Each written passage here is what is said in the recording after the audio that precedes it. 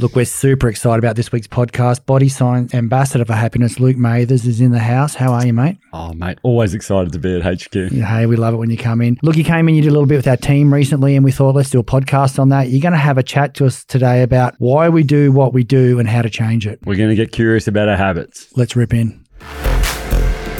Welcome to the Body Science Podcast. As always, the information contained in this podcast is for the information purposes only and is not designed to diagnose or be prescriptive to treat, prevent, or manage any injury, disease, or other health-related condition.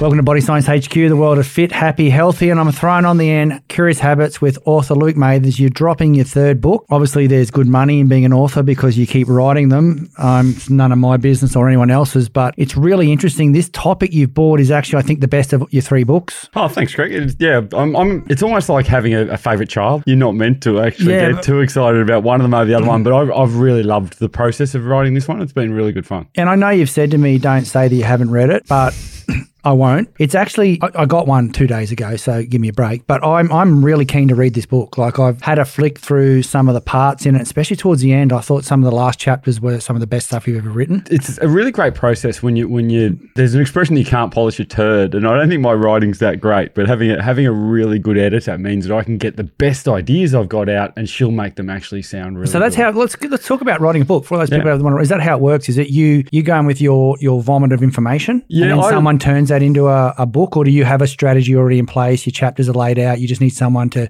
cross T's and dot I's and. Yeah, well, you do a structural edit at the start. You kind of work out what you want to take someone who reads the book, what you want to take them from and to. Yep. And with this one, I wanted them to be able to get curious about what they do and change because they want to change, not because they have to. Yeah. And I think that's the thing about curious habits. A curious habit is something we feel, think, and do that's no longer serving us. And we all have a heap of them. Yep. All right. But every habit that we've got at some stage was helpful. It served a purpose. It's got us to where we are. Yeah, it got us to where we are. There's a great line by a coach in the States called Marshall Goldsmith that what got us to here won't get us to there. Absolutely, that's gold. And particularly in a business sense, that line is just absolute gold. But it happens with everything. There's a whole bunch of things that really served us well at some stage in our life, and we've just hung on to them forever, even when they're not serving us anymore. And I think if we can get curious about why we're doing some of those things, we can change them from a place of wanting to change rather than having to change. And can I ask a really dumb question here, mate? Because I'm loaded with them. When you talk about those habits and getting curious about them, are we talking all topics in life? Are we talking like we're doing this for happiness, we're doing this for success, we're doing this for goal setting, or are we pulling this back into a bit of a line where it's got a bit of it sits within this category and don't leave it? Like, no. How wide is curious habits? As wide as you like. Yeah, anything you feel, think, and do that's not serving you. All right. So I'm feeling distressed about something. Why am I feeling that? What's causing that? What are my options? One of the things we do is we take our brain's shitty first draft at however we. And it's renowned at giving back what it knows. Well, it gives back the thing that makes you safe. Yeah. We've all got a negative bias. So as cavemen, the guy that didn't have a negative bias got eaten. So we got them passed down from thousands and thousands of years ago. So we've got a negative bias. Put that aside, deal with it. You've got it no matter what. It's part of the ABCs of us. But one of the things is we can't let that negative first crack at whatever goes on be the thing that dictates what we do. And most of the time we do. We just go with whatever our first response is. In the book, I talk a lot about a thing called a sea squirt. And a sea squirt is this tiny little larva. It's born like a larva, and it swims around the ocean, and it goes away from parts of the ocean where there's toxic stuff, goes towards parts where it's nice clean water and nutrients, finds a place that's good, then attaches itself to a rock and it eats its own brain. All right? This is what this animal does. You authors obviously have a lot of time. Right. I actually told that story. I just got to write down, how did you work that out? How did you find that? Well, it's one of those things that what we actually do is we end up going towards things that are good, we end up going away from things that are bad, and then we don't change. And we've all got this little inner sea squirt in us. I actually told that story at a workshop I did. People in the workshop says, oh yeah, we've got whole departments of sea squirts. They're everywhere. But we all have little C-squirt moments where that little first towards, we avoid pain and we seek pleasure, all right? And sometimes those things don't give us our long-term goals and don't give us the things that are actually going to make us happy. Well, they're not. They're just going to make us safe. Well, they make us safe and they often give us that little bit of instant gratification. You get that this feels good right now, even though I'm going to pay for it later on and I'm not going to like what the results that I'm getting. Yeah, okay. So when we're talking, I'm hoping we're not getting off track here, but when we talk about management and people on the hustle out there, so you get to a point in life where you'll try anything to get to that first level, and so your risk is high. Then when you've got, and I'm going to use some terms here, you've got the BMW and the house and the partner and the family, you sort of start to go into a little bit of a safe zone there because you've now got things that you have to do for people. You have to continue to pay for your car. You have to continue to pay for your house. You have to continue to pay for school. So I believe there's a period where we all get a little bit safe in that period. Do you think this Curious Habits is age related? This is where I'm getting with this. Is this something that people should be looking at early in life? Adopt, like, it's really easy when you sit with young kids and they go, oh, I've got these pictures of this car I want and all these things I want. So that they're goal setting based on thinking happiness comes from getting a car or getting or whatever. And we both know that's not what creates happiness.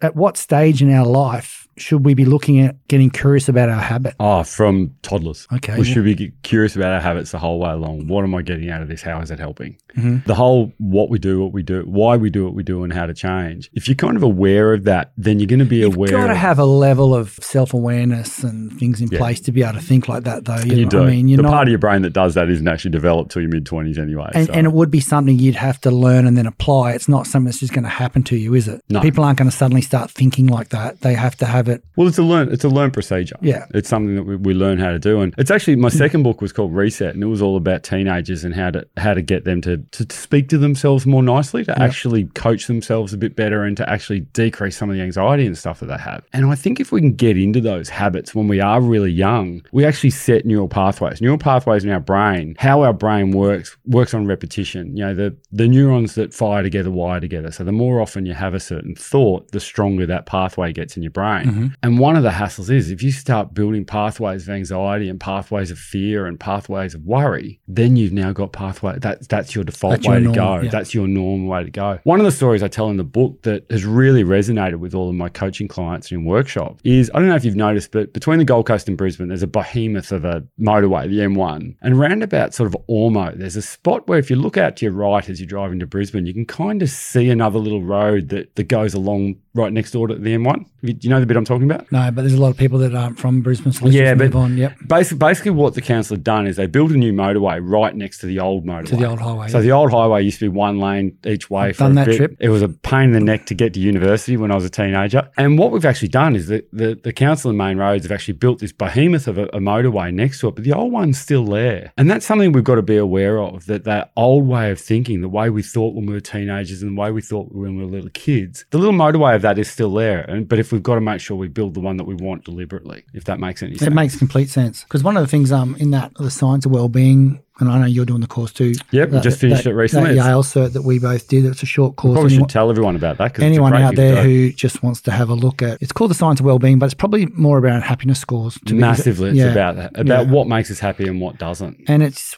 8 weeks? Yeah. Yeah, it doesn't take a lot of time. I highly recommend people just jump on and do that. It's been funded by some rich guy in the US who said it was the most popular course in Yale. Yeah, it's done it. 4 million people have done it. 4 million and 2, I think. Yeah, and 2. And he said that more people should do this. They took it out of Yale and gave it to everyone. You can do it for free. Yep. Unless you want the Yale cert, then it costs a bit of money, but it's still $100 or something. Yeah, nothing. Anyone out there, that's enough of that. But what I did learn with this in relation to Curious Habits, it's okay to read your book and go, oh, I know I should do that, but you actually have to apply it for it to become real. And that's the big thing that I got from that course. I thought that was one of the big takes, and you probably live that area, so you're with it. So what I want to try and step back here, Luke, is you're saying that there's so many different silos in life that we can use Curious Habits with. So how do we apply it? And that's what I want to dig into now. Like, people can read your book, Curious Habits, but it's the whole applying it that makes it viable. So how do we apply Curious Habits? Yeah, it's a really good question. One of the things they talked about in that Yale course was the G.I. Joe principle. Yep. And the G.I. Joe principle was basically, if you know how to do something, then you're halfway there. But you're only halfway there, yes. Exactly. So how do we then put things in place so that we get the whole way there. And I think when you do that, you've got to understand how habits are formed. And we've known a lot about habits from a lot of years now. We go back to Pavlov and go back to Thorndike back at the turn of the last century. So it's over 100 years ago. They worked out that most habits form by having a cue or a trigger, and we can talk about that a little bit in a bit as well. Then you have the behavior that you do, and then you have the reward that you get out of it. So it's cue, behavior, reward. All right. And one of the things that happens is that people talk about things triggering you. You heard that, particularly with around anxiety and everything about curious habits. It's not just about eating or exercise. It's about thought habits and about feelings and stuff like that as well. And you get words like they trigger my anxiety. You've heard people. Oh, I've heard that. I hear that a lot. Yeah. And couple of things I hate about that sentence. One, the use of the word trigger, and they use it a lot. And when you pull a trigger on a gun, how much control over that bullet have you got after you pull the trigger? Oh, unless you're an expert, zero. Zero. Once you pull the trigger, it's gone. All right. So when we use things like that, triggers my anxiety. You mean those movies I watch where they swing a bullet around someone? I don't think they happen wow. very often. People use phrases like it triggers my anxiety. All right. And so basically what that says is if this thing happens, it's like pulling a trigger and I don't have any control over what I do. And I'm going to push back against that because I think you do. And I think what we've got to do is swap triggers for cues. If you're acting on stage or something like that, it's like cue, off you go. Yep. Your cue when you're playing pool, it's the one that actually starts the process, that hits the white ball, that hits the other ball. We have cues all over the place. Yep. And one of the things I think with curious habits is that we need to plant the cues in our life that actually help us do the things we want to do and try and remove some of the cues that are perhaps triggers for the things we don't want to do. Okay, can I ask a question here or have you got a bit more to add to that? No, keep going. Okay, so I'm a PT, 27, doing okay. Do I now have to work out, what are my triggers for happiness? What are my triggers for anger? What are my triggers for accountability? Do we need to document these triggers? I don't know whether you have to write them down and stuff. But what I get to here, Lukey, is what you're saying makes complete sense.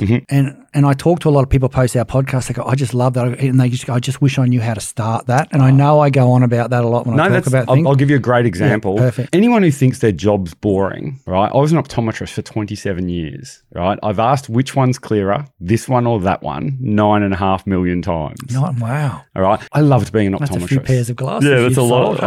You've got a lot of golf clubs. Thank you, Specsavers. I have the big house and the splash car near the beach. Yeah. All right. And I loved optometry. I hated that part of it, but I learned to compartmentalize that, and that was okay. In the last couple of years I really didn't want to be there. I'd written a book already. I was doing workshops. I was doing the stuff that I felt like the gifts I wanted to give was to get out there and help the world get better at stress and get curious about their habits and things like that. I wanted to do that full time, but I still owned a business. I still had to be there. I still had to be a good boss, and I still had to be a good optometrist. But every day I was going into work, I was resenting it and kicking stones until I stopped and had a look in the mirror and went, okay, all of this stuff now, put it in practice. Yeah. And as I walked, I had a practice at Pacific Fair in Queensland, one of the shopping centres there. And there's a big doorway near City Beach, right, which is about 100 metres from my store. And what I did is I used that doorway as my cue. The moment I walked through that doorway, I'm in work mode.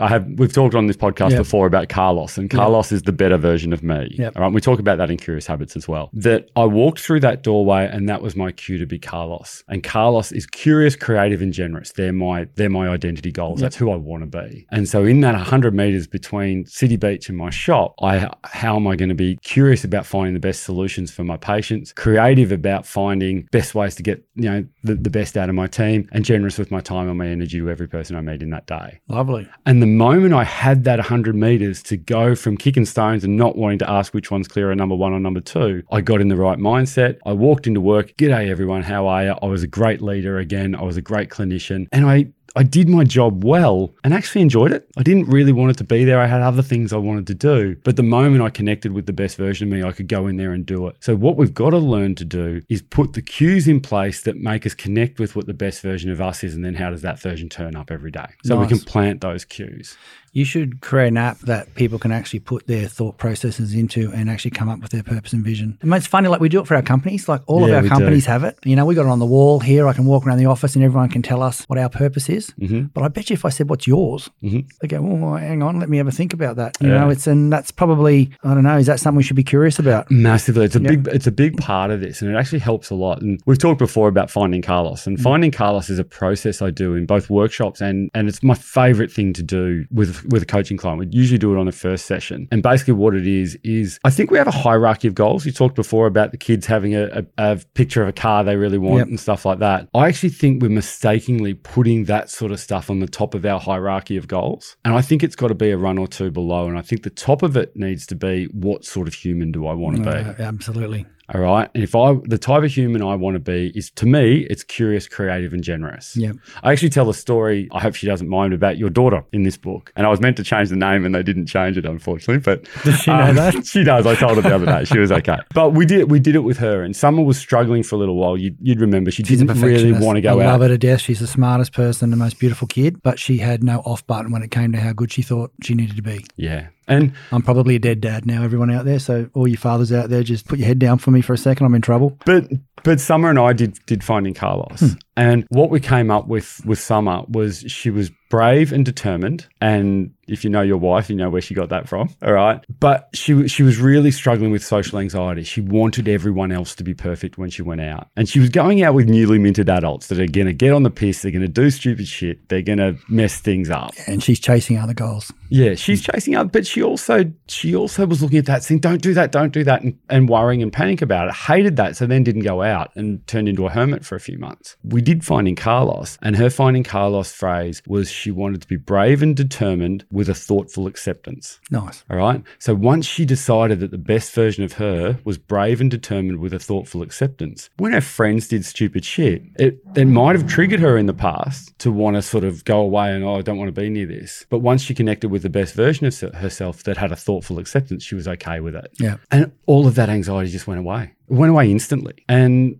all of a sudden she connected with her friends again. She didn't mind if they weren't perfect because that's okay. They don't need to be. And she kind of started to push back when she found that perfectionist thing coming up. She started wrestling with that as well. And I think perfectionism is probably one of the best curious habits around. It's useful until it's not. Yep. Attention to detail is really, really useful. Being a perfectionist is basically a way of doing your best so that no one can pick on you. It's based in fear. Yeah. Okay. All right. Perfectionism is based in fear. Okay. If I can look perfect, act perfect, get perfect marks, have everything perfect, no one can say anything bad about me and I'm okay. What if you're just okay anyway? You know what I mean? Perfectionism is that. It's based in fear. Brené Brown calls it carrying around a 20-ton shield. It might keep you safe, but you're carrying around a 20-ton shield. Yeah. And that's kind of what perfectionism is. It's, if I can do everything perfect, then I'm okay. And one of the real things I want to get across in Curious Habits is, what if you're okay anyway, but you still want to strive from a place of being okay? And I think if we can learn to do that, a lot of our curious habits are going to go away. I think we have this idea that if I don't have these real goals that are pushing me all the time, I've got to lose 3.8 kilos and I've got to this. And what it does, it almost puts happiness on the other side of the horizon. I call them horizon habits, that I'll be happy when this happens. Yep. And we talk a lot in this. I interviewed a really cool guy called Josh Dodds, who's a psychotherapist from Pennsylvania. Wrote a really good article that was in Harvard Business Review, I think. And I contacted him and thought, I really like this thing. He has a thing called unhappy achievers. And an unhappy achiever is a person that has to achieve certain goals. When he gets that goal, she's then got to look at what the next goal is, and we've got to move on to that. Yep. And what they do is an unhappy achiever will attach their self-worth to whether they're achieving their goals or not. The moment they stop achieving their goals, their self-worth goes down the toilet. It kind of sounds familiar. You can think about 5 or 6 people straight away who have that same thing. And I've experienced that myself a little bit, that sort of, if I have the number 1 store in the country, then I'll be happy. If I don't have to go to work anymore, I'll be happy. Like, I retired for the first time at 31 and thought my life that's going to be bed and roses and everything's going to be great from then on. And I was miserable within about a year because I didn't have anything to strive for. So we kind of get really worried that we're going to get apathetic and bored and not do anything. And I don't think that's the way humans are. I think we're always going to try and strive, but we can't try and strive if we're afraid of perfection, and we can't strive if we're attaching our results to our self-worth. Hi, I'm Tom Green, Olympic champ from Tokyo, and if you want the best tasting protein bars on the market, you should try the new Body Science Moose range. Greg, you better be testing these. Mate, they're getting drug tested, got you covered. So if I want to start thinking about curious habits, what do I do? I think the first thing is get in contact with what your identity goals are. What sort of human do you want to be? And 2 to 3 of those?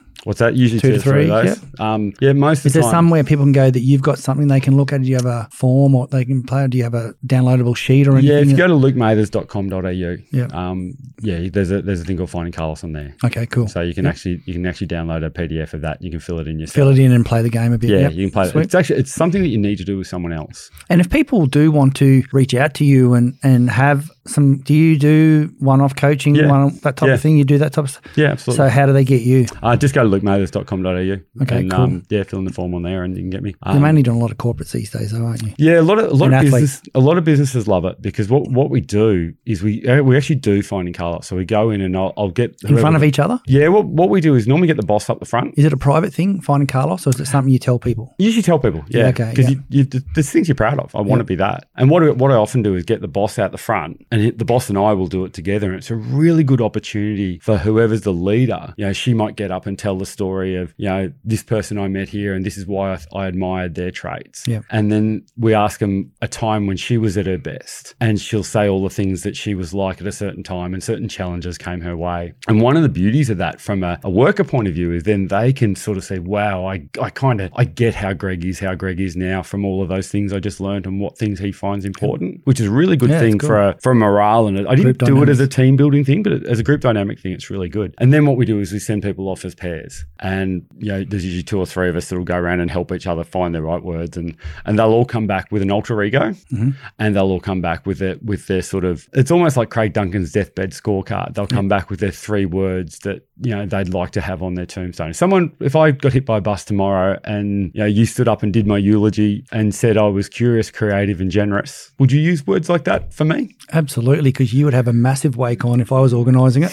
Yeah, it probably would. Most generous person on the Gold Coast at that day. But mate, that's exactly, you're right. Like, I'm taking the piss out of you, but that is so true. That is you as a human. And I mean, that's why you sit now as our happiness ambassador here at work. You do a lot with the team here at work. I'm a bit off track here, but we did something really cool up when you came in, what was it, 2 weeks ago, 3 weeks ago? And you did the different ways to approach an issue. Yep. So you did the magpie. Different ways to do feedback. I better do a hat tip to Georgia Murch here, who's a friend of mine who owns a company called Can We Talk. Yeah. And Georgia came up with 3 different ways to give feedback. And you can give feedback as a magpie. Magpie swoops in, pokes someone on the head and then buggers off. Loved it. You can give feedback as a mouse, and a mouse will kind of not give much feedback at all. And if it does, they'll sort of hide it underneath the whole, not really give much feedback at all. Yep. I chucked in, you could do it like a monkey, and that's when you get sort of passive aggressive and say things that are a little bit snarky that you can back away from. And I You think mean that's, like the monkeys when you go to Bali and you walk through them? Yeah. They're going to grab anything they can. They'll do things that are just a little bit sneaky. Yep. Quite often people might give feedback in a way that's just a little bit sneaky that they could back out of it if they had to. Yep. And I think that's a little bit spineless. I think if you've got feedback to give it, and give it with the right intent. So are you saying be a magpie, a mouse, or a monkey? Well, the last one is being a meerkat. And a meerkat. Number 4 is meerkat. Yeah, the meerkat is, if you ever watch a meerkat, they're amazing. They'll sit there and they'll look in 4 different directions and they'll keep looking out to make sure everyone's safe. And it's everyone's job to look around to make sure everyone's safe, and everyone has a voice and everyone's listened to.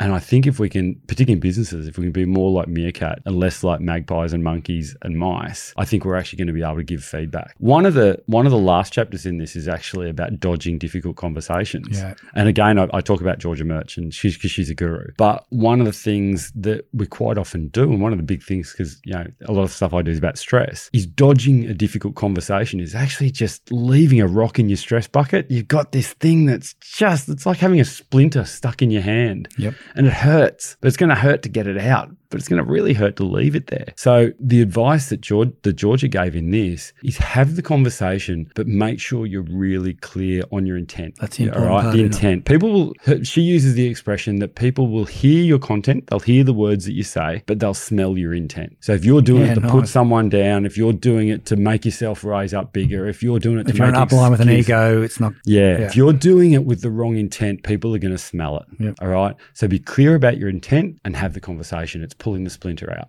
Nice. There's no point sitting there and resenting someone for certain behaviour. Another mentor of mine, Danny Ginsberg, has this thing that if one of your direct reports isn't doing something well and you're getting frustrated by it, do they know? That's you told a good them? question. That is a really good question. Does that person know that they're upsetting People you? have a with lot of this thing? arguments in their head before they get to that point. Exactly. Yeah. And that's a curious habit. And you've got to remember too, the more of those arguments we have in our head, we're This is a rewiring our great one. brains. We're working with a peer and they're driving us nuts. Mm-hmm. And so in our head, we've killed them, we've blown them up, we've spoken to them, we've punched them. Or we've rehashed the same conversation 20 times Your in our head. brain is very, very clever at making it sound better than it really is. Because you had that stat for me once. You said, sure, it was something like 76% of things that you think will happen actually don't happen or something. Yeah, 85% of things you think you worry about don't happen. 12% of them happen and don't actually have the bad reaction that you thought they would. Yep. And only 3% of them happen and have the negative consequences. And so we can take a lot of that stress out just by having the conversation. but putting the intent in the beginning of it. Yeah. As to why we're having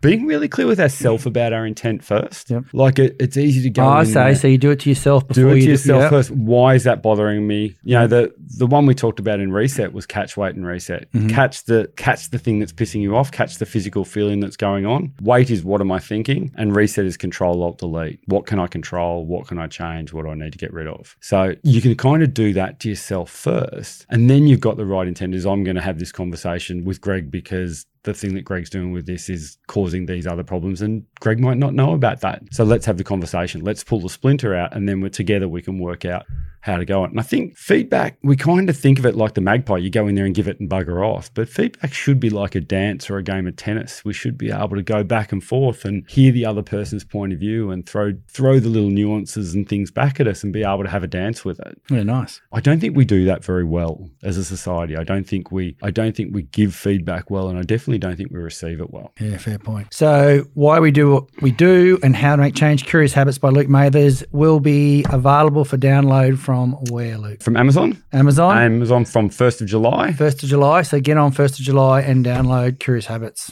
It'll be great. Sounds like a good book. I'll know in a couple of days.